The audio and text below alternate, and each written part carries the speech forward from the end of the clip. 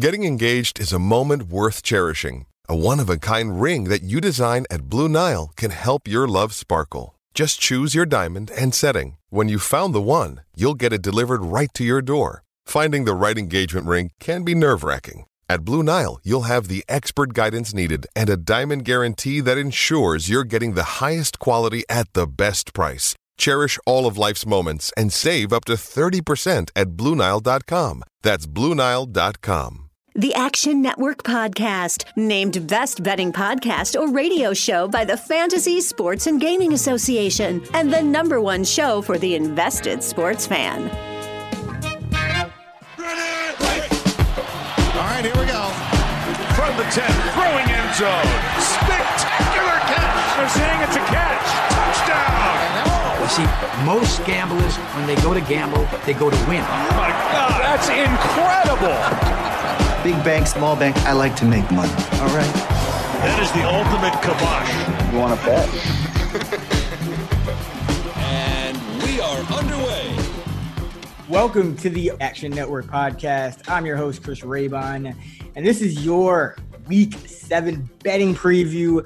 Stuckey and I are going to go through our top 6 favorite bets for this week in the Sunday six-pack. We'll start off previewing Thursday Night Football. We'll give you our favorite teaser, our favorite total, all that good stuff. Stuckey, what's going on? We were just talking off air.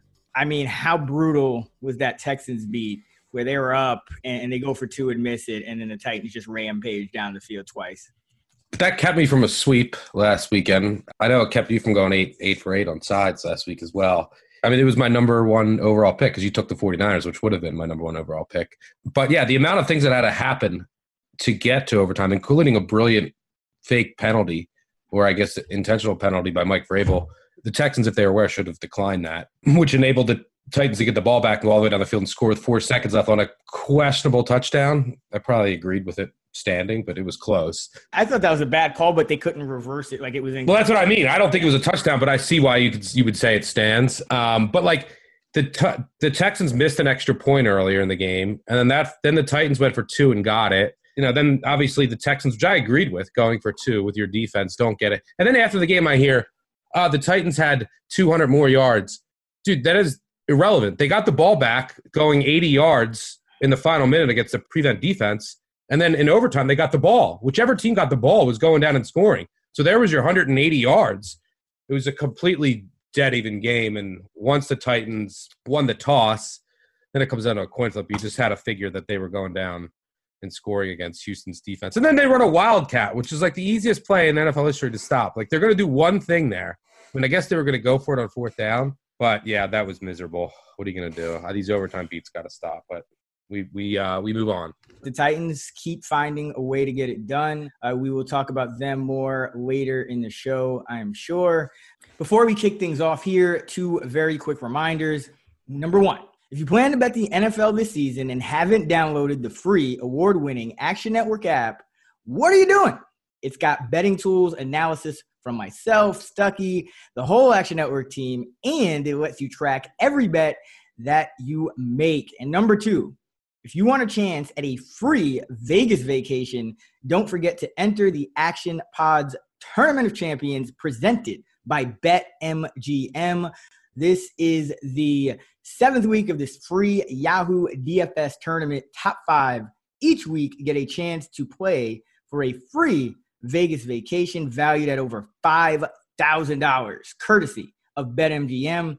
45 spots in the Wild Card Weekend Grand Finale are still up for grabs, and you've got nothing to lose. Just imagine yourself on that free Vegas vacation. You're gambling, you're drinking, you run into Henry Ruggs playing Mississippi Stud, you start chatting, and next thing you know, boom, you're front row together watching Carrot Top stand up at the Luxor. Anything's possible, so sign up now using the link in the episode description. All right, let's get into it. Stuck. We're going to talk some Thursday Night Football. It's not the best game, but it's the only game tonight. Let's bet Thursday Night Football. So here we go. We got the Giants. We got the Eagles. Is it a battle for first place? Is it a battle for last place? I don't know. You had an interesting point about the Eagles when we spoke before the Action Network live show, which comes on every Sunday at 11 a.m. Eastern. And you were fascinated by the Eagles holding out a bunch of guys in that Ravens game and kind of gearing up for this Thursday night game. Now, it looks like Alshon Jeffrey is going to miss again. He's been practicing. Does not look like he's going to return this week, so he's out. Deshaun Jackson, though, will be back, but Miles Sanders out for the Eagles. Zach Ertz out for the Eagles. What do you make of this game with the Eagles kind of shuffling some pieces here on offense? Every time they get one guy back, it's like one step forward, two steps back. Yeah, maybe they should have sat Sanders and Ertz for that game. But I think from there, and Deshaun Jackson's still limited, so who knows how many snaps he's going to get and how long it takes before he's limping to the sideline. But from the initial depth chart the Eagles had going into the season, there's two guys left if Deshaun Jackson can't go the whole game. That's Jason Kelce and Carson Wentz for this game. That's it. So, it's a tough game to cap. It's what I think it's going to come down to is, Carson Wentz is going to have to play hero ball with some of his backup receivers. And that's either going to lead to a couple big plays or a couple turnovers. And that's probably going to swing this game one way or the other. In addition, what does Danny Dimes do against a good Eagles defensive line that should be able to generate pressure against the Giants' weakness, which is their offensive line? Let's hear it for Danny Dimes. So I think it's going to come down to like one or two turnovers. I make the line 4-ish. The over-under is about fair. I see a tad bit of value in the under, but the Eagles have been playing a little faster. And one of the things that I wanted to note is the Giants have played the Steelers, number 2 overall DVOA defense, the Bears, number 5, the Rams, number 13, the Cowboys, way down, they put up 34, Washington, number 7. So, they've played, outside of the Cowboys game, which they actually did score, they've played a number of really good defenses. And they've hung around in these games. They've been competitive. So will the offense look a lot better against an Eagles defense, which is nowhere near the caliber of a top-rated defense? Will they actually throw to Evan Ingram? That's where you can exploit this Eagles defense up the seam. I don't know. But I did want to point out that if you are thinking about backing this under, it's amazing how quick the NFL market catches up. All this talk was about overs. Overs on the year now are 46, 44, and 1. And if you go by month, they were 29 and 19 in September, 17 and 25 so far in October. Now, small sample size, there's a lot of noise in there. So I went and looked at what are the things that have been driving these totals going up. We talked about a number of things. We talked about penalties. Well, holding calls on the year are still at about 1.96 per week. They ticked up a bit over the past 3 weeks, but they're still under 2. They've been about, they were 2.7 last year, 2.8. So holding calls are still down. If you look at PI for the year is about 1.45 defensive pass interference calls per game. Historically, it's around 1. Last year's around 1.2. So penalties are still helping the offense in general. It'll be something that I continue to monitor. If you look at points per game, week 1, 47.5. Week 2, 53.3. Week 3, 52.2. Week 4, 52.5. Week 5, 51.8. Week 6, 47.4. So for the season, we're at about 51, which is still about 3 or 4 points higher than last year. But we're starting to see pace is now normalized. So pace has come back down. You're starting to see worse weather. You're starting to see more backup quarterbacks. Quarterback injuries now happen. But yards per point actually down. And what that means is efficiency overall from an offensive standpoint is up. And what I think that speaks to directly is fourth down decisions. So you're seeing many more teams go for it on fourth down at prolonged drives. Instead of kicking a field goal, they'll go for it on 4th and 1. And then instead of punting, or kicking a field goal, they're able to convert the 4th and 1 and then score a touchdown. We're seeing that a lot more. So I still think that, and there's still no fans, so the communication is conducive to offenses. I still think it's a overall over-friendly environment with the penalties, with the coaching decisions. Teams are also getting smarter about throwing on first down, but the market has adjusted. The market has certainly adjusted. So don't be afraid. I think we can just treat these over-unders now as how we see them playing out. Don't be afraid to get in on unders. But it's something I'll continue to monitor and update the podcast. But for this game, I probably won't have anything the market looks about fair. And I think it'll just come down to a couple key turnovers. And Wentz has shown he'll throw them. Danny Dimes has shown that he'll cough it up when he gets pressured. So it's probably a stay away for me. As I always say, if I could find a reason to stay away from Thursday night, I will. And I have plenty of reasons to stay away here. Yeah, and when you talk about going forward on fourth down, the Giants and the Eagles are actually both top 6 in fourth down attempts. The Eagles are 3 of 9. The Giants are 6 of 8. Both of these teams are kind of middling to bad on third downs, and it's I think the under does have a little bit of value, but it's come down some. You really don't know about this Eagles offense; it's so banged up. But you look at the Eagles, they've been struggling all year, and their pace, when in a situation like this game script will likely or is more likely to play out than it has been in other weeks for the Eagles, they're number 23 in seconds per play with a 7-point lead or more. Now, total seconds per play in terms of, total pace, Eagles are number 5. In the second half, they're number 3. They're usually down. When the game is close, within 6, they're number 9. When they trail by 7 or more, they're number 3. So if the Eagles can jump out to a lead, you're kind of saying, okay, maybe this game will be a little higher scoring. But I think if the Eagles jump out to a lead, it actually might be a good live under spot, because I think they'll slow it down. And the Giants have, I don't know. I agree with you. I don't know how they're going to get it going on offense against still a solid D-line for the Eagles. But I do think Evan Ingram has to get involved. I mean, Philly's number 31 in DVOA against the tight end position. And this is like the offense needs Evan Ingram. It's not just like, okay, there's other guys, maybe, Slayton. It's not like Shepard's there and Tate's not doing much. So you need Ingram. So I wouldn't be surprised if he were to go off. But overall, I think this game does lean toward an under. And I'd look out for that if the Eagles get up, because that's really the only time they've kind of slowed it down a bit. And if this Thursday night football matchup is too gross for you, BetMGM has a great sign-up offer for the World Series this week. Customers can bet $1 and win $100 in free bets if either the Rays or the Dodgers hit a home run on Friday or Saturday night. Just sign up and make your first bet using bonus code ACTION100.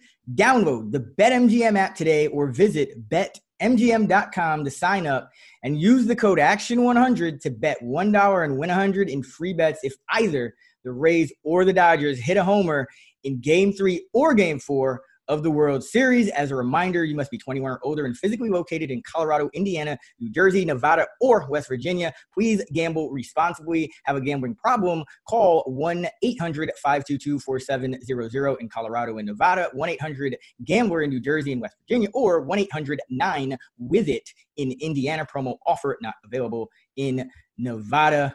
All right, let's go right into our Sunday six-pack. Thirsty for action? Let's crack open the Sunday six-pack. We draft our top 3 favorite sides each week. Our top picks are worth 2. Our other 2 picks are worth 1 point. And then our favorite total, which we talk about in the next segment, that's also worth a point. So where are you going to start this week? I have some ugly teams coming up this week. Just be warned. But let's start with the Detroit Lions at the Atlanta Falcons at plus 2.5 at BetMGM right now, the official odds provider of the Action Network podcast. So these two teams are fairly similar. They have really good offenses and questionable defenses. I fancy the Lions' defense a little bit more, which is why I think I make this closer to a coin flip, which is I think what will be the difference here. I also think that they'll be able to better execute in the red zone, where we've seen the Falcons have issues. And here's one of the reasons why I really like the Lions this week. And they're a great teaser piece, especially at 2.5. I've been begging for them to change things on offense, right? And defense. I talked about this last week on the podcast. I want to see them change up their looks on defense. I want to see them throw more on first down. I want to see them stop handing it to Adrian Peterson. Maybe they listened to the podcast. They did all of those things last week. They blitzed a ton, and they got a 34% pressure rate. They were 16% before last week. They played zone 61% of the time. They were averaging 30% over the previous 4 games. They took more deep shots. They started throwing more on first downs. And guess what? They kept Adrian Peterson. I think if you look like Pro Football Focus, he's the least efficient back in the NFL, obviously. They kept him on the sidelines for the most part, and they let DeAndre Swift run the ball, and they had their first 100-yard rusher in over a year. So they're taking more deep shots. Galladay's back. They're handing the ball to Swift now instead of Peterson. And on defense, they're changing up their looks, and they're bringing pressure. So I think all of those things bode well for the Lions' defense moving forward, instead of just sitting in this base, predictable cover one all of the time. So I like the way that this Lions team is trending. Maybe they'll revert back, but at the end of the day, I'll also take the 2.5, look to see if you can get a 3 or tease it in a game that should be close. There should be points, and it'll probably come down to a red zone possession or 2. And I trust the Lions defense, and our Lions offensive line, by the way, is playing really well. I trust the Lions defense to get a couple more stops or force a couple more field goals. So give me the Lions plus 2.5 here, and I hope they continue switching up their looks on defense, taking those deep shots, keeping Swift in the game, and then throwing more on first down. I like what I saw last week. Hopefully the Lions do as well. So give me the Lions. Yeah, I like it. I think, it was an obvious spot, I guess, to back the Falcons last week with the coaching change. But now, now you're a week removed from that. This is kind of a letdown spot. I don't think this is really a mismatch. And the Falcons really haven't had much of a home field advantage either. And even though the Lions didn't have a bye last week, I mean, they almost had a bye because they kind of cruised to victory against the Jags. That game was never in doubt. So I think the Lions are well-rested, getting healthier, and like you said, mixing up some looks. So I like them as a teaser too, and I may have taken them if you hadn't. Hello, Detroit. You've won my heart. For my number 1 pick, I'm actually going back to the well of the same situational spot that I bet the Lions last week against the Jaguars, and that's the Seattle Seahawks off a bye, playing Arizona here on short rest, on a short week, no less. And I mean, Arizona won 38-10, was it? And it was not really that impressive of a victory. And I was backing Arizona, but I mean, they get the late, breakaway run from Kenyon Drake. They're playing a Cowboys team in a letdown spot that's, it's obvious because they get the this one's for Dak win the week before against the Giants. So you could kind of see the letdown coming a little bit with the Cowboys. And Andy Dalton can't handle pressure. And even though the Cards didn't have Chandler Jones in that game, they were able to dial up some pressures, and Dalton could not make them pay. I think he just dumped it down to Zeke. This is going to be a totally different beast, to then come on a short week and prepare for a rested Seahawks team with Russell Wilson playing out of his mind. The Seahawks are, near the top of the league in every passing category, or at the top of the league. So, I'm going with the Seahawks here for my number 1 pick in the Sunday 6-pack. Now 63, 29, and 2 against the spreads. 69% are road favorites coming off a bye since 2003. Well, I disagree with you here just because of my number. And to throw a trend out there, it's the curious trend, but teams off a Monday night game playing a team off a bye are 24-9-1 against the spread, covering by over a touchdown a game on average since 2003. 24-9-1. Since 1989, 33-15. My hypothesis is that maybe this spot with the bye and then a team coming off Monday night gets overvalued in the market. I don't see why else it would be beneficial to play on a short week versus a team coming off of a bye. But, it looks like the Arizona defense, they lost Chandler Jones, which is a big loss for his edge pressure.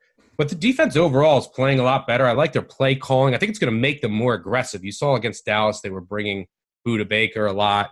This Seahawks defense is just a trash can. I mean, I can't get over how bad they are.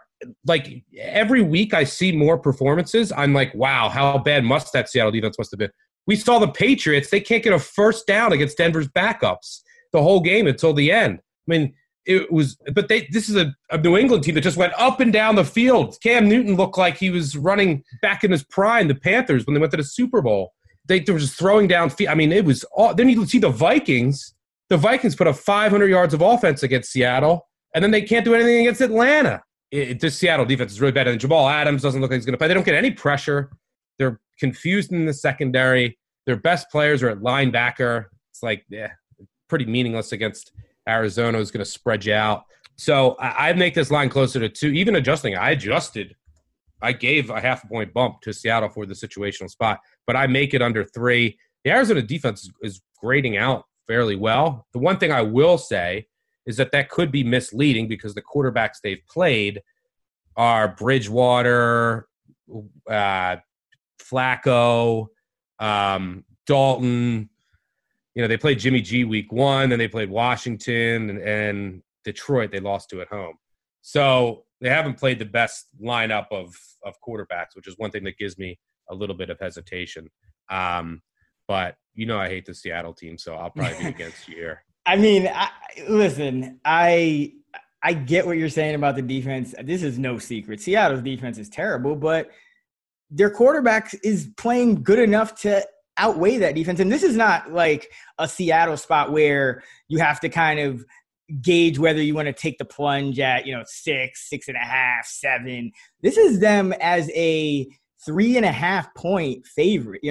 They win games by 1 possession. Yeah.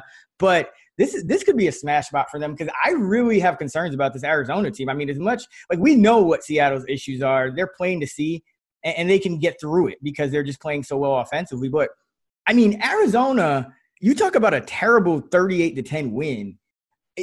Kyler Murray, what was he, 8 of 20 and nearly half of his yards or more than half of his yards came on one 80-yard play to Christian Kirk. Arizona, and I've said this since last year, they have a tendency, as good as Kyler Murray is, and he's great, he's probably going to get at least 1 rushing touchdown or make at least like 2 big plays every game on the ground. But the passing offense, it looks like it's going sideways half the time. They can't run block. Like that, they get sprung for the big run at the end of the game, and that inflates their numbers. But this Arizona team is worrisome, and that's why I think you saw them lose to a team like Carolina. You saw them lose to a team like Detroit. Yeah, they've got some wins against Joe Flacco and Andy Dalton, but I think the public was overrating Dallas heading into that Cardinals game, to be honest. So, now it's a spot where, maybe it looked impressive to some people for Arizona to get a blowout win, but I'm not buying it at all. I think, if Seattle's ever going to, mitigate whatever's going on defense, it's going to come on this short, on this, 2-week bye. And I mean, that trend is pretty crazy though, but the road favorites off a bye trend has I think double or more of the sample size. So I'm still going with that. I still like Seattle. I wouldn't be surprised if Seattle blew them out. Seattle can't blow them out. Well, they actually did beat the Cardinals in Arizona by double digits last year, then lost at home. Mm-hmm. Revenge spot. 17 of the last 19 by 1 possession. So you better hope they win between 4 and 8. All right, for my second pick of the Sunday 6-pack, I'm going back on my word. And let's go with the New York Football Jets plus 13.5. Look, I know that I'm trying to catch a falling knife here. And I have led the bandwagon saying do not bet on the New York Jets this year. I've said it for 6 straight weeks. They didn't cover for 6 straight weeks. Them and the Cowboys became the first team since 2013 to start off the season 0-6 against the spread. So while all these people have been betting, the Jets, they haven't been covering. I've been saying don't bet them. Now I'm seeing all this stuff on Twitter. Will they go 0-16? There was an article on ESPN today. Don't bet the Jets. Everyone's saying now don't bet the Jets. It's usually a signal that it's time.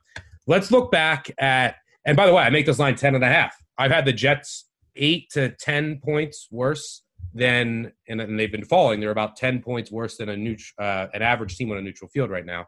The Bills have problems, by the way. The Bills have problems with their offensive line. They have injuries. They cut Swain. Their defensive line, I don't know what is going on with the Bills' defensive line. They just decided to healthy scratch Murphy and Phillips last week, so the Chiefs just handed it off 100 times at the middle because the Bills had no defensive line. Milano is banged up. And the Bills, by the way, are coming off of a short week. 2 short weeks. They played Tuesday night and then Monday night, and now another short week. on the road in division to a New York team that has to have some pride here. But more so than that, Buffalo plays New England next week, and then about 7 straight playoff teams. Like, their schedule gets really tough. I doubt they're going to show much here. They're going to try to get healthy. They're going to just try to escape out here with an ugly win. I mean, just catching 13.5 and it totals 45, which should be a lower scoring game, is too much for me to pass up. And it seems like teams have figured out how to play the Bills. The Ravens kind of showed the script last year. They just blitz, and Josh Allen can't. All you have to do is blitz the Bills because Allen is so inaccurate underneath. Well, what's the one thing the Jets will do? They'll blitz as much as any team not named the Ravens. So they are going to blitz Allen, force him into some mistakes underneath and some inaccuracy underneath, which will cause some punts. But I just think the Bills aren't going to show much here. I think the market has finally oversold the Jets. Let's look back at the teams, the last 3 teams, only 3 teams of the past decade that have gone 0-6 against the spread. The 2-14 Texans in 2013. They were +7 at the Chiefs with Case Keenum at quarterback. They lost by 1. The 2011 Dolphins, they started out 0-6 against the spread, 0-6 straight up. They were +9.5 at the Giants with Matt Moore as their quarterback. They lost by 3. And the 2-14 Rams, the 2011 2-14 Rams, who also started out 0-6 straight up and against the spread, they were +13.5 at the Saints. They won by 10 with A.J. Feely as their quarterback. So if you need some level of comfort to back the Jets here, those were 3 hard teams with Case Keenum, Matt Moore, and A.J. Feely as their quarterbacks, all 0-6 against the spread. 2 of them were 0-6 straight up. The market had completely backed off all of them, and all 3 covered. This is still the NFL. These guys are still playing for jobs. So there's been nothing pretty about the Jets. I've hated them all year. I've had them lower than everyone all year to start the year. Now I haven't way over adjusted them. They kind of are who I thought they were, a shitty ass team. But now I think the market's oversold in a good spot. Bills off a short week, 2 short weeks in a row. Patriots on deck. Some issues in the trenches. That run defense is really poor. So with the Jets, what they're doing is just handing it off. They're just running dives. It might work against the Bills to get a couple drives here. So give me the New York Football 0-6 straight up and 0-6 against the spread. Adam Gase led. Joe Flacco probably led, although Darnold practiced today. New York Jets. Yeah, I think this line is way off. I have it at 10 as well. And I do think it's a tough situational spot for the Bills. I'm not going to bet on Adam Gase just because I just refuse, but the Jets are absolutely the right play. And this line is off by, I would say, 2 to 3 points. So it's a great value.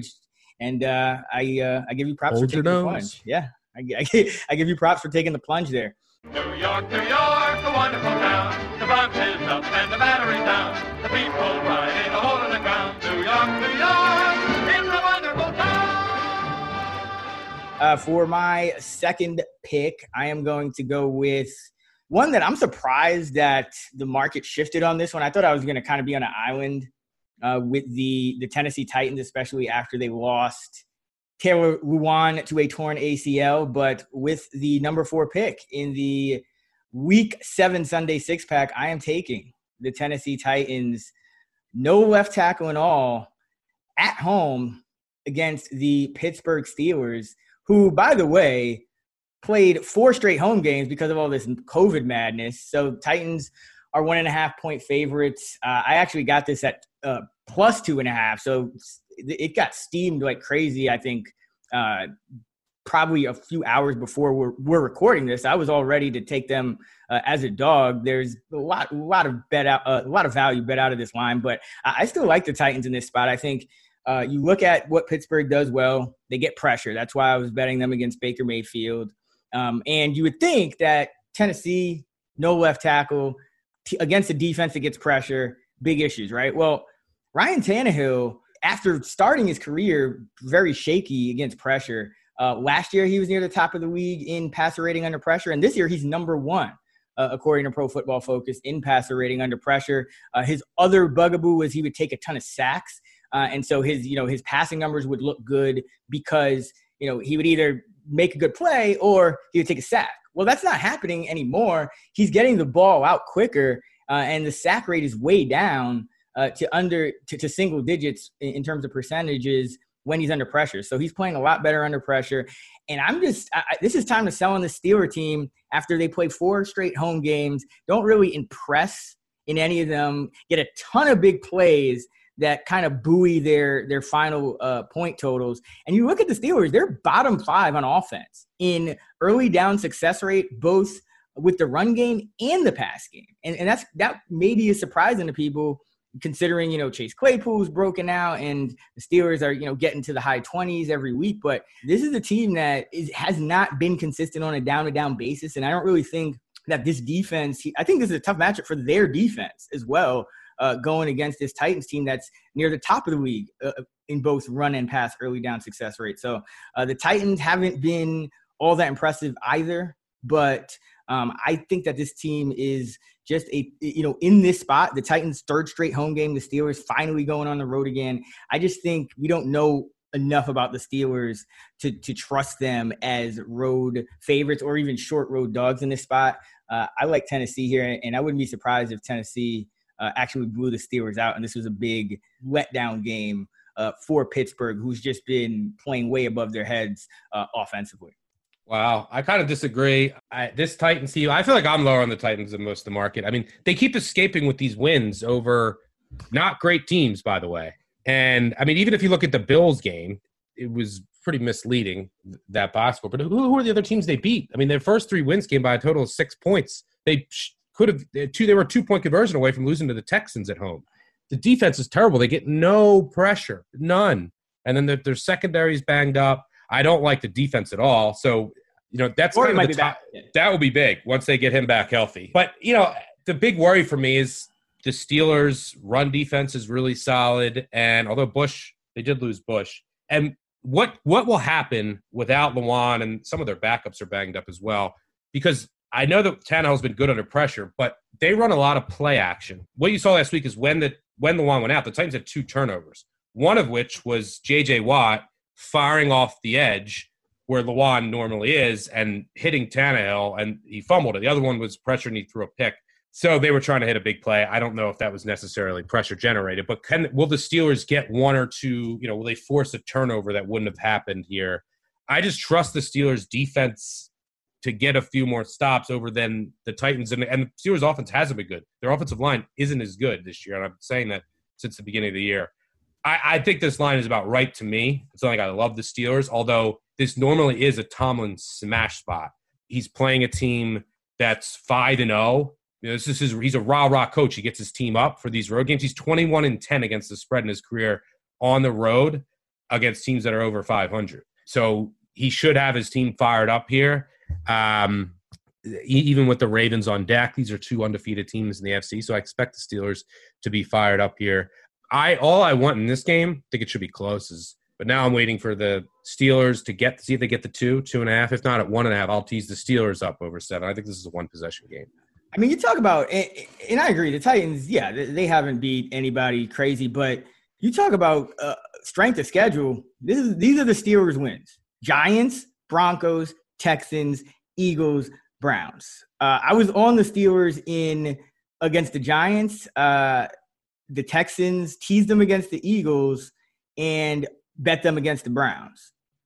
So it's not like I don't like the Steelers or I'm not onto them. I think they have a great defense, but I mean, I think I've been getting lucky with them covering in a lot of these spots because, and I think the thing people don't realize about Tennessee is it's a little bit Seattle-like. They're well coached and they just have this offensive formula that it almost doesn't matter what's going on with the O-line. It doesn't, like Derrick Henry is just such a unique beast. And then that combined with Ryan Tanner, who, by the way, in all the starts of the Titans so far, he's only failed to throw multiple touchdowns twice as a Tennessee Titan. Like this offense can score the best of them. This is why we lost this bet, with Houston, because this team, goes down the field twice and just, wins the game. And I just don't think it may sound crazy, and I could be wrong. It's probably at least like a 47, 46% chance I'm wrong, but I don't think Pittsburgh can hang with the Titans offensively,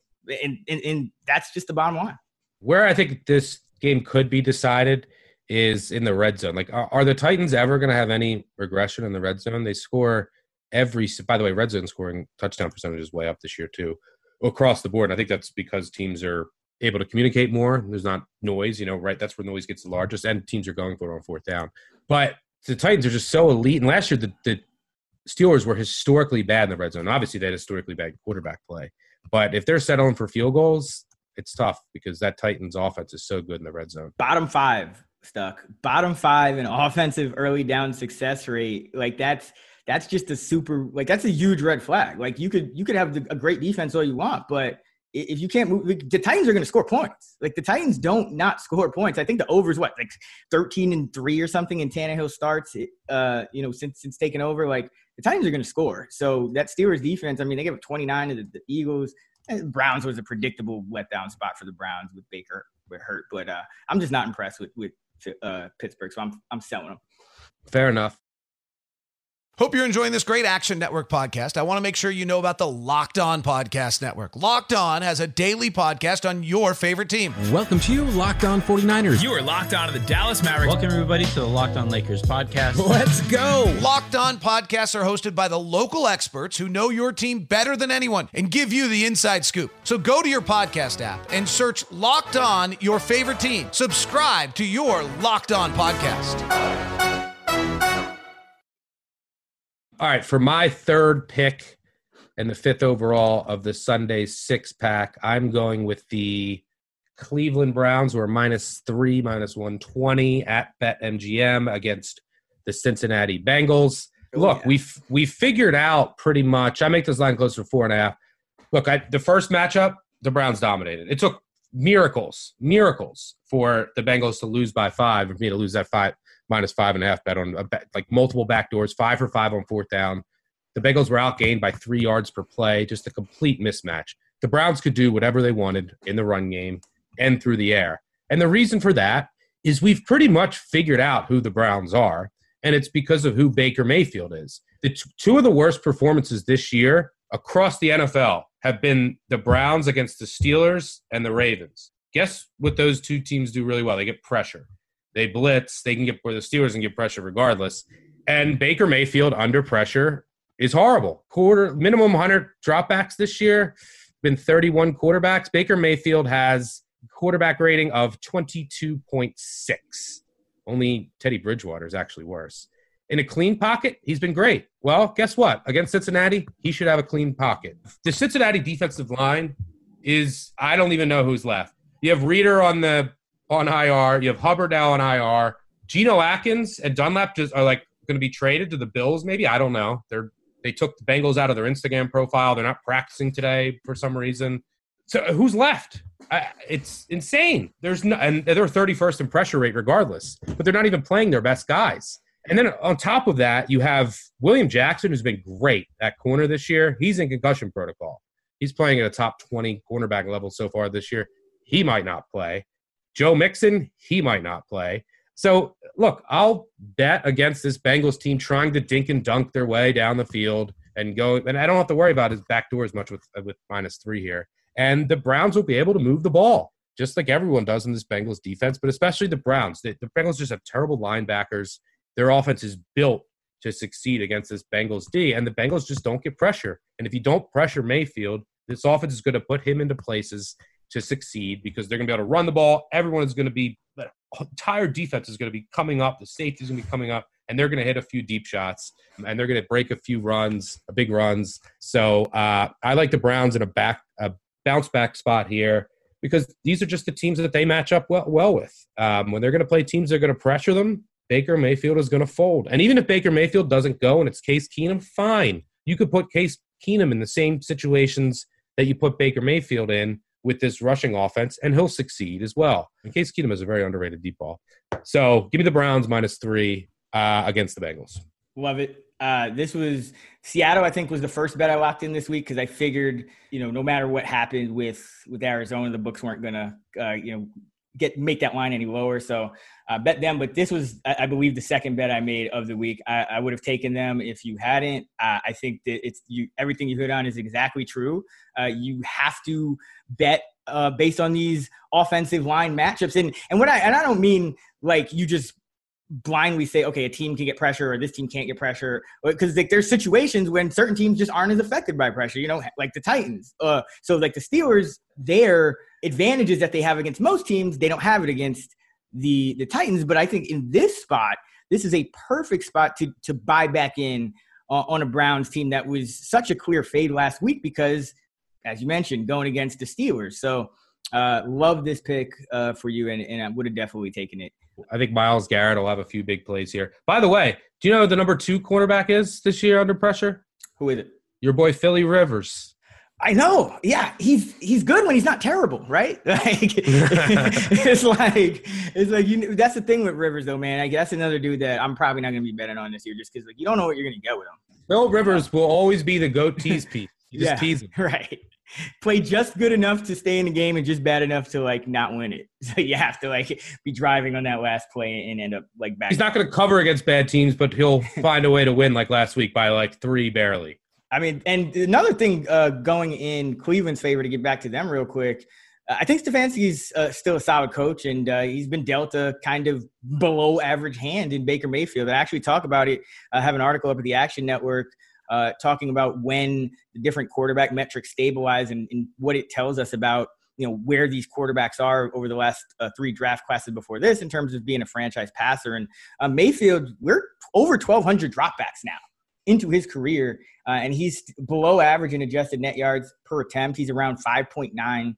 You always want to crack 6 these days because the efficiency has been going up in the league. A couple years ago, the league average was 5.9, I think in 2017, but now it's around 6.4, and Mayfield's just falling short, and it's because of the pressure, but since he gets none.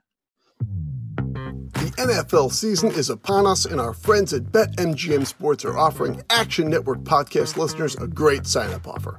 Just make your first deposit using the bonus code ACTIONPOD and receive a 100% deposit match up to $500. They've got parlay bonus payouts, live betting markets, daily odds boosts, all sorts of great stuff. So download the BetMGM app today or visit BetMGM.com to sign up and use the code ACTIONPOD to double your bankroll with a 100% deposit match up to $500. As a reminder, you must be 21 or older and physically located in the great states of Colorado, Indiana, New Jersey, Nevada, or West Virginia. Please gamble responsibly. Gambling problem? Call 1-800-522-4700 in Colorado and Nevada, 1-800-GAMBLER in New Jersey and West Virginia, or 1-800-9-WITH-IT in Indiana. Promo offer not available in Nevada. And now, back to the show. All right. For the 6th and final pick of the Week 7 Sunday 6-pack, I am going with the Tampa Bay Buccaneers, 3-point favorites on the road, facing the Las Vegas Raiders.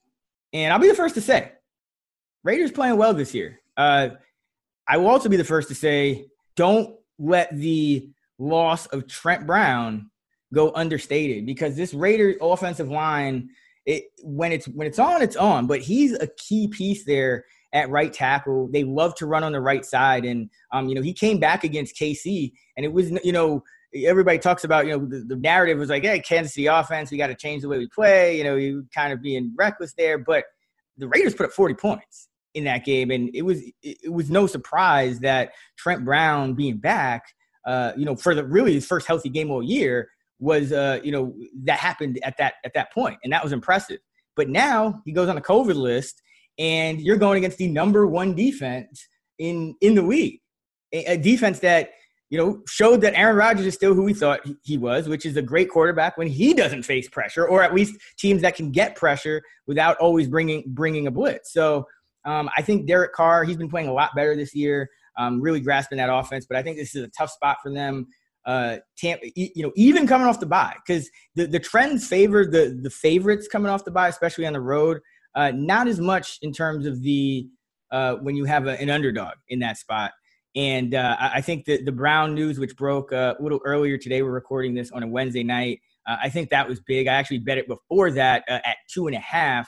It's at 3 now. I suspect it'll probably go the other way here because I think that's a big, big loss. And Tampa Bay is actually the number 1 team in DVOA in the league, just in overall DVOA. Vegas, number 21. So they have some impressive wins on the resume. New Orleans, Kansas City, they're a giant killer. So, hey, maybe the Bucs are next, but I'm not buying it. I think if, the Raiders are still getting a little bit overrated because of the teams that they beat. But they go to Buffalo. Buffalo comes in there and they can't beat Buffalo. And they can't run the ball against Buffalo, which was kind of surprising. And I think Tampa Bay, a team that can take away your run game, and even without Vita Vea, who we talked about, is probably worth like a point to that defense. But I mean, man, do they have guys flying around in this defense? I mean, White and JPP and Levante David was ridiculous against Green Bay. I just think it's going to be a tough spot for the Raiders, especially when they don't have their O-line intact. So was also thinking about betting the Vegas team total under. It's a pretty high total game. I don't know if it's warranted for the Raiders. I think the Bucs will put up some points, but I'm expecting a convincing Bucs win here. I think you disagree with me though, so tell me why I'm wrong. I mean, I did before, but it's tough. This game might get canceled, to be honest. I mean, they sent all their offensive linemen home today. I mean, all offensive linemen are near each other all the time, so we'll see who tests positive. Richie Incognito is also not back. Trent Brown's not going to play. Richie Incognito would have been big against going up against Sue. We didn't get to see. I still want to see how much of a loss Vita Vea is. Last week, you didn't really get to see it because, the Packers went down and scored right away, and then Aaron Rodgers just threw a bunch of pick six, and then they had to throw it. And I want to see how elite the Bucs run D still is. Because Vita Vea just is so good, and he also can generate pressure from the middle, but he just takes up bodies to free up those linebackers. And, they signed Steve McClendon, and they have some guys who might be able to help. But I still want to see more time to see how much of an adjustment down it is. Levante David might be the best linebacker in football right now. Dean is elite. Carlton Davis, their corners are legit, and Winfield's playing well at safety. This might be the best defense in the NFL. I told you that secondary, man. Watch that secondary. I know you had your questions about them. Yeah, I wanted to see if there was some regression, and the level is not dropping. But situationally, it's a bad spot for Tampa. Mm-hmm. They're coming off this huge win. The Raiders are coming off of a bye, but now you're sending all these guys home. The offensive line, which is your strength, isn't there. I mean, Carr's been really good. He's number one in the NFL in deep passing, too. They're actually taking more shots now, which I like. But Edwards still isn't going to play. The defense is still really bad. So I was going to look at the Raiders over 3, but there's so many question marks now with this offensive line and the COVID stuff, and they're just not fully healthy.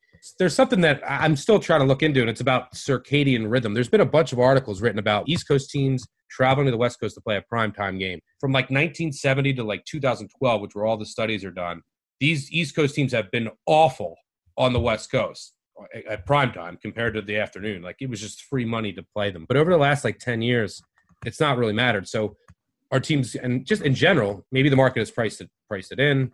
Teams are also getting smarter about travel. So, over the last 10 years also, the West Coast team traveling east for that 1:00 kick, you used to be able to fade them, 20 years ago and make money, but there's no longer an edge there.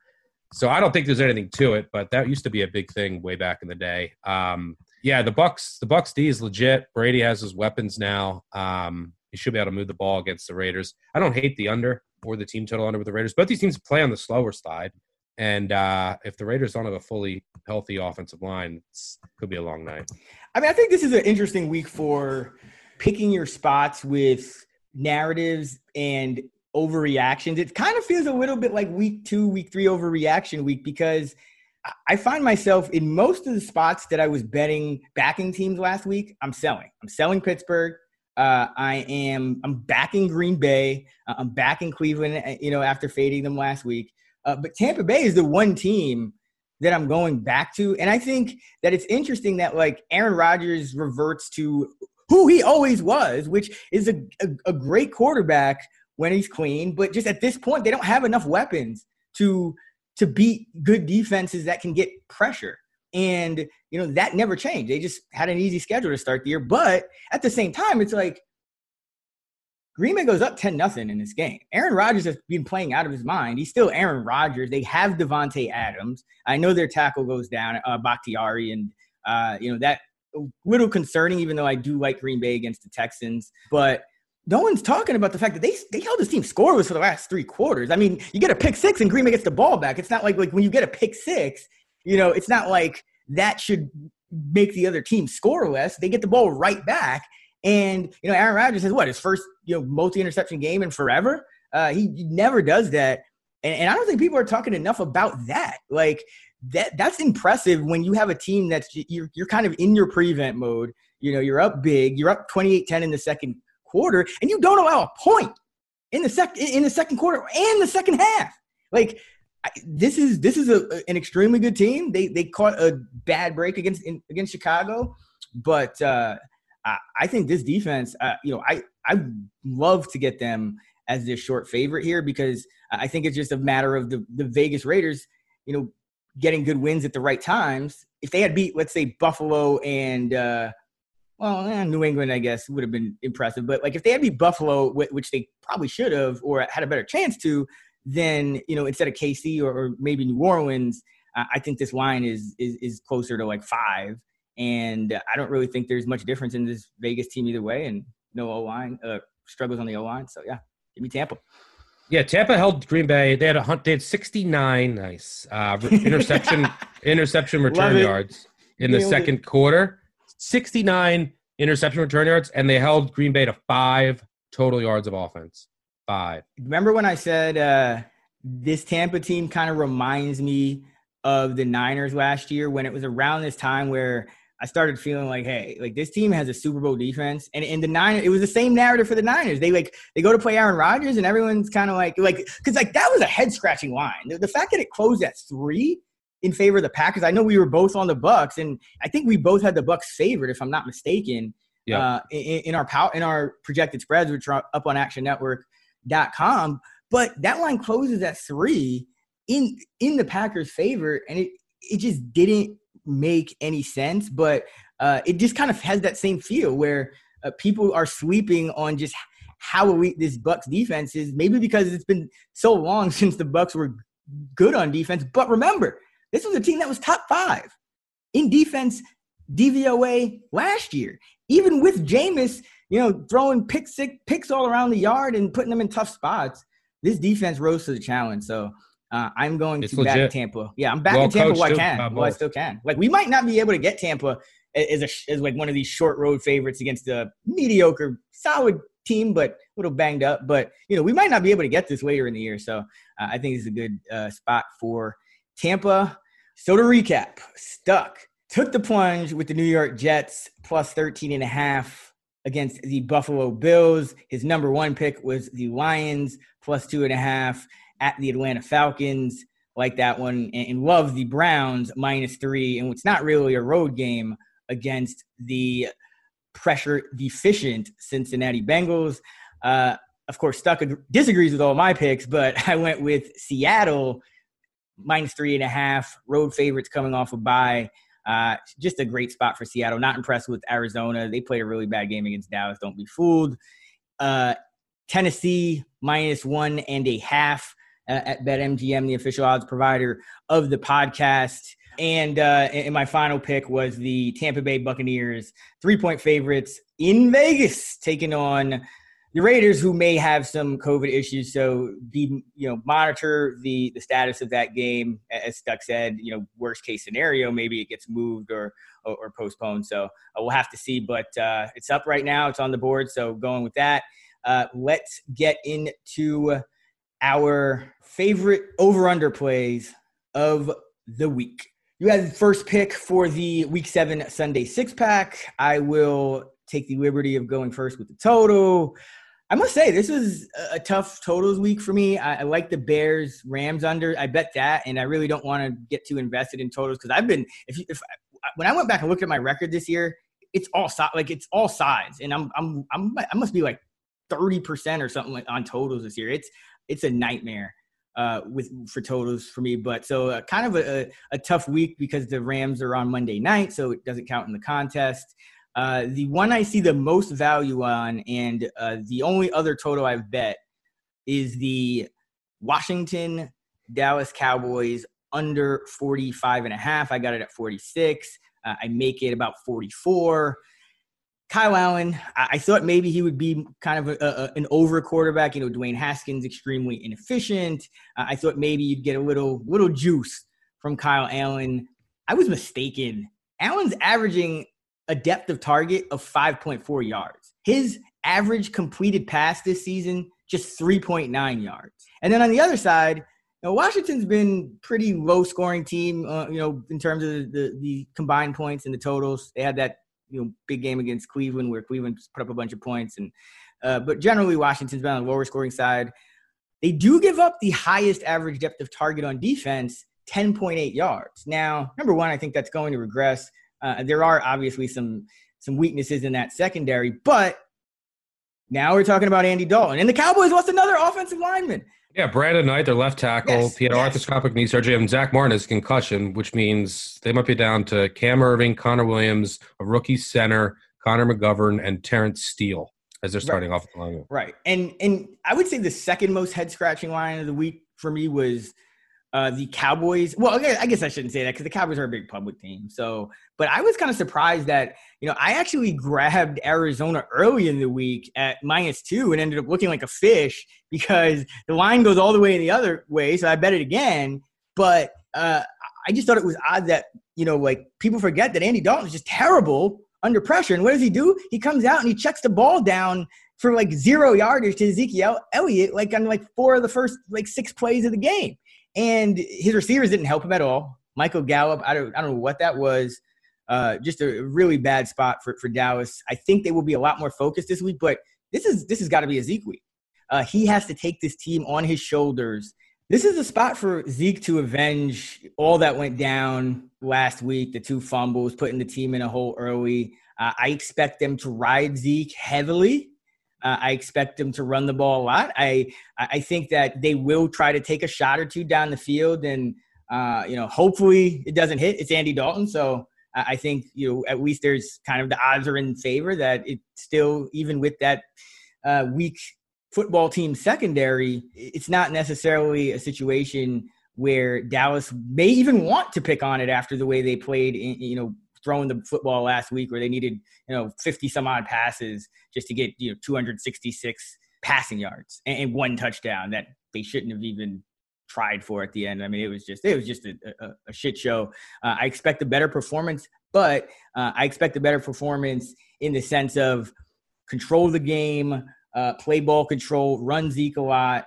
The football team is not going to really test you downfield on the other side. Maybe you take a couple shots and you see Dallas hit a shot or two, but even so, I think this game has a tough time getting over the total just because of the way I expect the game script to go. And this is probably, and I shouldn't say because Dallas did struggle against the Giants on defense, but there was two defensive touchdowns in that game. And you mentioned the under starting to come back to the mean a little bit. And you look at the Cowboys, and I think you're going to start to see that happening with Andy Dalton. You're going to start to see some regression to the mean. I mean, they were just an over machine earlier in the season with Dak Prescott bringing him back. I think this may actually be a situation where they don't fall behind early, which I think actually helps the total stay under as well. So like the Cowboys football team under 45.5. Washington's offense is dreadful, and their defensive line should dominate this makeshift Cowboys offensive line. The one thing I wish we would have saw last week is what Dallas will look like under Andy Dalton from a pace perspective. Dallas is a speed racer before Dalton took over. I think, and I project them to be a lot slower, a run-first team. They want to establish the run and then set up Dalton for some play action with their receivers. But, Zeke fumbles the ball twice early in the game. They go down 14-0. You kind of have to throw more and you kind of have to abandon your game plan. But I do think that that's what we'll see, especially against Washington's defensive line, which should be in the backfield all day. Fuller's playing really well for them, but the rest of the secondary leaves a lot to be desired. But yeah, Washington plays fast too. That's my only concern here is that both teams are fast from a pace perspective, and they have 2 quarterbacks who potentially could give the ball away for some key turnovers. And depending on where they are, it could help or hurt the over-under. But I lean that way too. I might end up joining you. I got a crazy stat for you just before we move on. Okay, so Dallas, right? You mentioned they've been speed racer. In pace, number 1 in overall seconds per play, number 1 in first half seconds per play, number 1 in second half seconds per play, number 1 when the game is within 6 points, number 1 when they trail by 7+, number 1 in situation neutral. The one spot they're not number 1, is when leading by 7 or more. They're 25th. And this, even though they're as ugly as they were last week, might be the best game for them to actually build a commanding lead that they've had in some time. Because, of course, Dak goes down against the Giants and all that, the shenanigans happened with the return before that. So just something to keep in mind. If the regression hits Dallas, it will hit it hard because they're way ahead of the top of the league in every other situation than the one they've actually been in but could be in this game. Yep. Yeah, I agree with you on that total. For my favorite total of the week, I'm going with the Green Bay Packers and Houston Texans over 56.5 at BetMGM. See if you can get a 56, but I'd make this closer to 58 after doing some digging. We saw the Green Bay defense last week. Look, they played – the Green Bay defense, if you look at a lot of the underlying metrics, it's awful. They're bottom 5 in the NFL. We know they can't stop the run, and we know they're not getting pressure. So I think Houston's offense is going to have success through the air. Deshaun Watson, he's going to have a clean pocket. When he does, he makes plays. And Houston plays faster, which is something to take note of. And it seems like under Romeo Crennel, they're going to play more aggressive and make smarter strategic decisions. 2 weeks ago, they went for 4th down to put that game away instead of kicking the field goal. Last week, they went for 2, which I agreed with, even though they didn't get it. The Houston defense is just, look, Green Bay, Aaron Rodgers put up all those gaudy numbers against backup. We were saying it's not Packers aren't this good. There's regression coming for Rodgers. He was playing a lot better. The offense looked a lot smoother, but they were playing awful defenses, backup cornerbacks, rookie cornerbacks. Well, guess what? You get a really bad defense here that doesn't get pressure. The front 7 is decimated. I mean, it's just J.J. Watt. That's it. Now, maybe he could take advantage of Bakhtiari's injury, but they're not getting pressure. They can't cover. They can't defend the run. Green Bay should be able to do whatever it wants. And on 3rd down, when Houston goes back and sits in these zones, Rodgers is going to find open receivers all day. Green Bay should move the ball up and down the field. Houston should answer. This should look like the Texans games last week. This Texans defense is atrocious, and the offensive line is going to put up points against a Green Bay defense that isn't that good either. It's amazing. I mean, they still have Vernon Hargreaves out there. Ever since the Bucs cut Hargreaves, by the way, they became like the best defense in the league. And then Hargreaves goes to the Texans, and they're the worst defense in the league. It's like, no, everyone just wants to keep playing this guy. I know he had a lot of talent, was highly touted, but it's just not working out. Yeah, give me the over. I think there's a points fest. Both teams get to 30. Are you at all concerned about Bakhtiari? Because that's the only thing that gives me pause. And I bet Green Bay, actually. I think I like Green Bay even a little more than the total. I know there's a lot of money coming in on the over. 2 bad defenses that don't get pressure. Should be a lot of points. All right, this week's Coach's Pep Talk, we saved it. We usually do it earlier. There was no Thursday night last week, so I said, hey, you know what? Let's save it again because I want to dedicate this one to the Dallas Cowboys. This Coach's Pep Talk is from the 1976 classic film Network and goes out to the Cowboys. I don't have to tell you things are bad. Everybody knows things are bad. There's nobody anywhere who seems to know what to do, and there's no end to it. We know things are bad, worse than bad. It's like everything everywhere is going crazy, and all we say is, just leave us alone. Well, I'm not going to leave you alone. I want you to get mad. You've got to say, I'm a human being. God damn it. My life has value. I want you to get up now. I want all of you to get up out of your chairs and go to the window, open it, and stick your head out and yell, I'm as mad as hell, and I'm not going to take this anymore. All right, let's get into our favorite teasers of the week. Oh, yeah. 6-point teasers. All right, Stuck. For anyone not familiar, teasers are when you combine 2 or more bets, and each bet that you make, you get an extra 6 points toward the spread. You can get other numbers, but 6 points is generally the standard. And here we each pick a 2-team teaser. So, for example, if you're teasing an 8-point favorite, they become a 2-point favorite, and an 8-point underdog teased by 6 becomes a 14-point underdog. Stuck has a lot of great content on the Action Network about how to tease and when you have the edge, teasing through those key numbers. Stuck, where are you going for your teasers, for your teaser in week 7? Yeah, there's 4 good teaser options out there. You're going to go the one I also like, so I'll throw out another one. I actually played I think yours. But another one that I played is San Fran +8, +8.5 against New England. I can't believe I slept on this opener at +5.5. I know it's a bounce back spot for Bitter Bill, but after 2 losses. But San Fran's healthier now on the offensive side. This New England offense just doesn't have it. The only time they have it is when they play Seattle. And the offensive line is a mess right now. I mean, they just can't throw it downfield. And San Fran can take away your run. They can take away short passing attack, even with their, some of the injuries in the secondary. But they're a lot healthier now. This should be a lower scoring game, total down to 43.5. So that makes the teasing the dog even more valuable, going from 2 to 8. So give me San Fran +8. And then I'll throw the Chargers in there, -1.5. Teasing down through 7, 6, 4, and 3 against the Jags. Jags are just terrible. I mean, this defense is horrendous. They give up 30 to everybody. They let everyone get their first win against them. This team is awful. It's only the Jets are worse. Chargers coming off of a bye as well here at home. And look, Justin Herbert, why aren't we screaming about him? We scream about Joe Burrow. Like, I like Joe Burrow, but all he does is check it down. He's under attack every play. There's not much he can do. Start screaming about Herbert. I mean, he's doing very well under pressure too, which Burrow isn't. He's making some unbelievable throws down the field. He lost to Brady and the Bucs in a game they could have won. They don't fumble, and look how good the Bucs have looked. That was in Tampa. They ended up losing by 7 just because awful fumble at the end of the half. Then they lose to Breeze by 3 in a game they could have won. Before that, they lost to Carolina by 5 in a game that they probably could have won. And he basically did beat Kansas City if the refs called Tyreek Hill for a penalty for taking off his helmet that didn't allow Kansas City to go for 2. So Herbert's been really good. Chargers are getting healthier on defense. I think the bye will serve them well. They should beat the Jags here. So Chargers and 49ers. Yeah, that's a great call.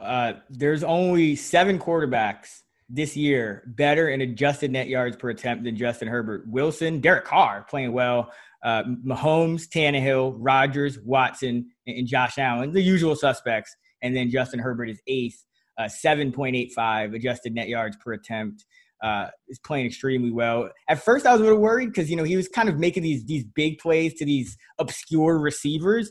But the more I look at it, it's like, okay, he's just a playmaker. Like if he can get touchdowns out of Donald Parham and Jalen Guyton and, like every week it seems like some obscure Charger receiver is catching a long touchdown from Justin Herbert. So I like that call a lot. I'm going with the Detroit Lions, teasing them up to 8.5. Like that spot. I think they could actually win outright in this spot. Again, Atlanta, the magic of Dan Quinn being gone is going to wear off sooner or later. It's not a good team. And teasing the New Orleans Saints down to 1.5. This is a game not really getting talked about much, kind of just one of these divisional matchups that no one's really checking for, especially after the Panthers had a letdown against the Bears. I think the Saints will take care of business here.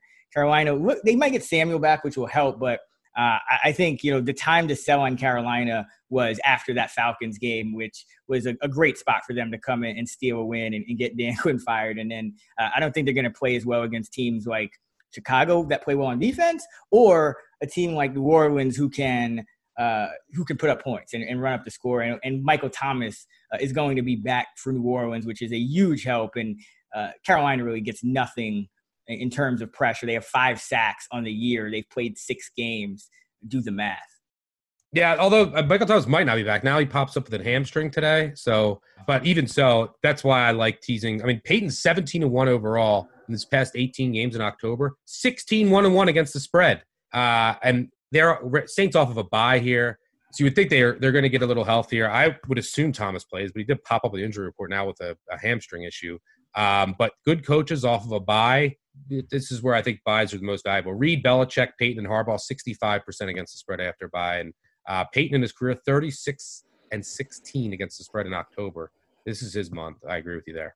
All right.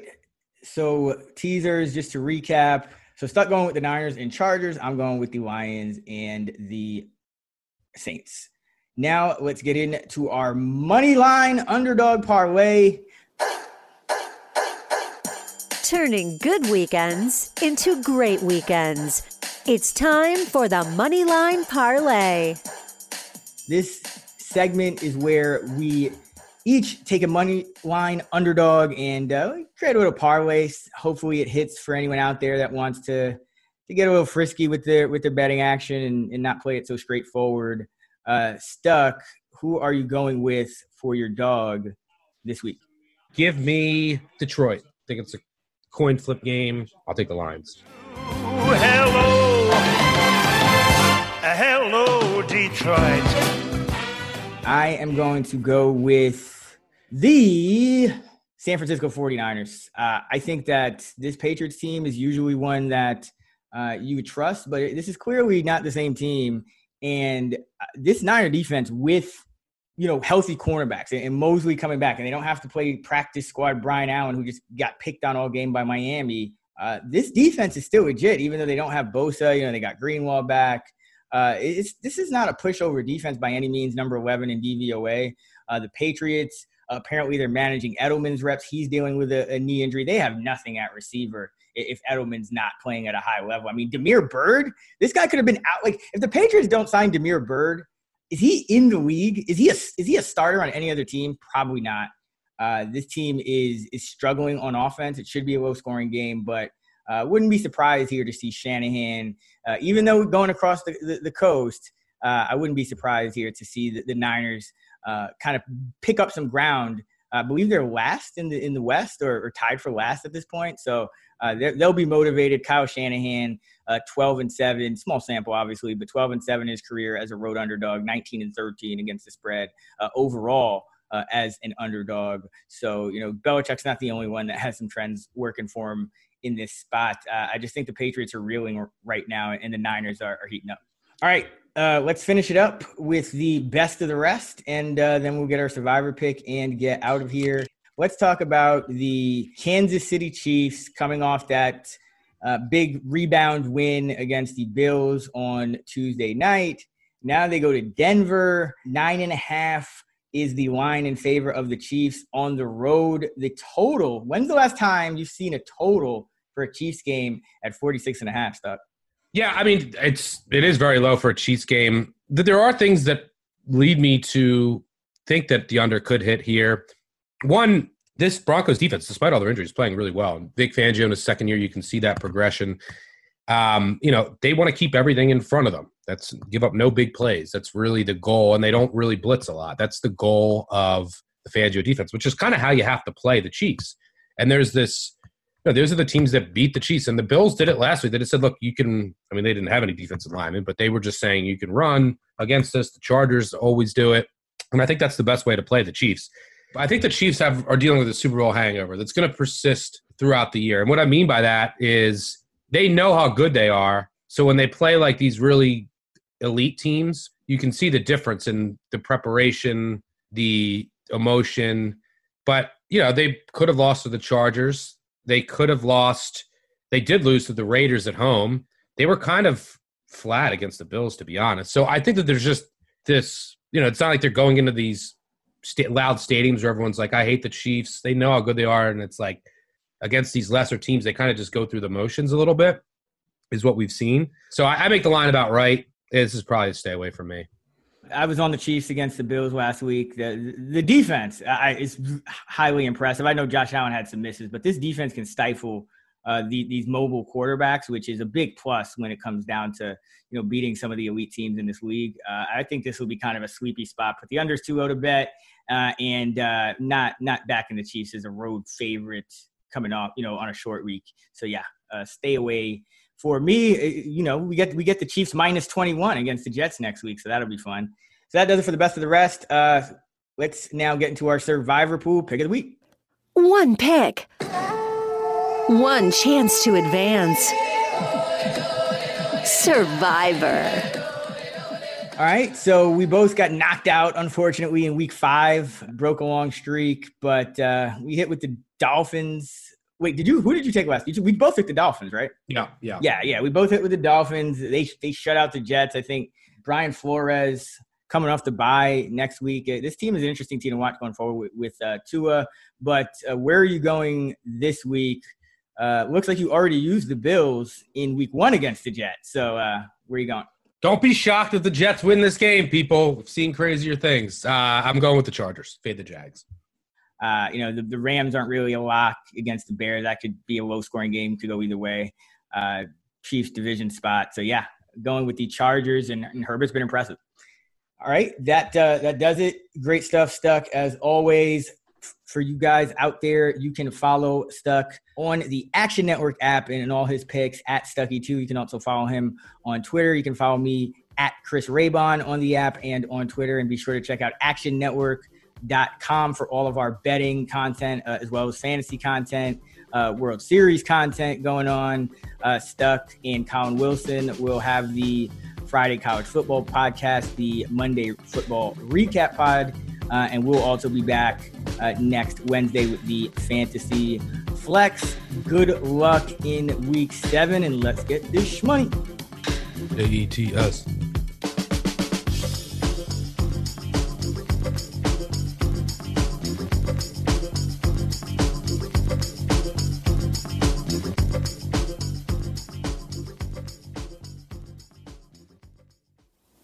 We're finished talking.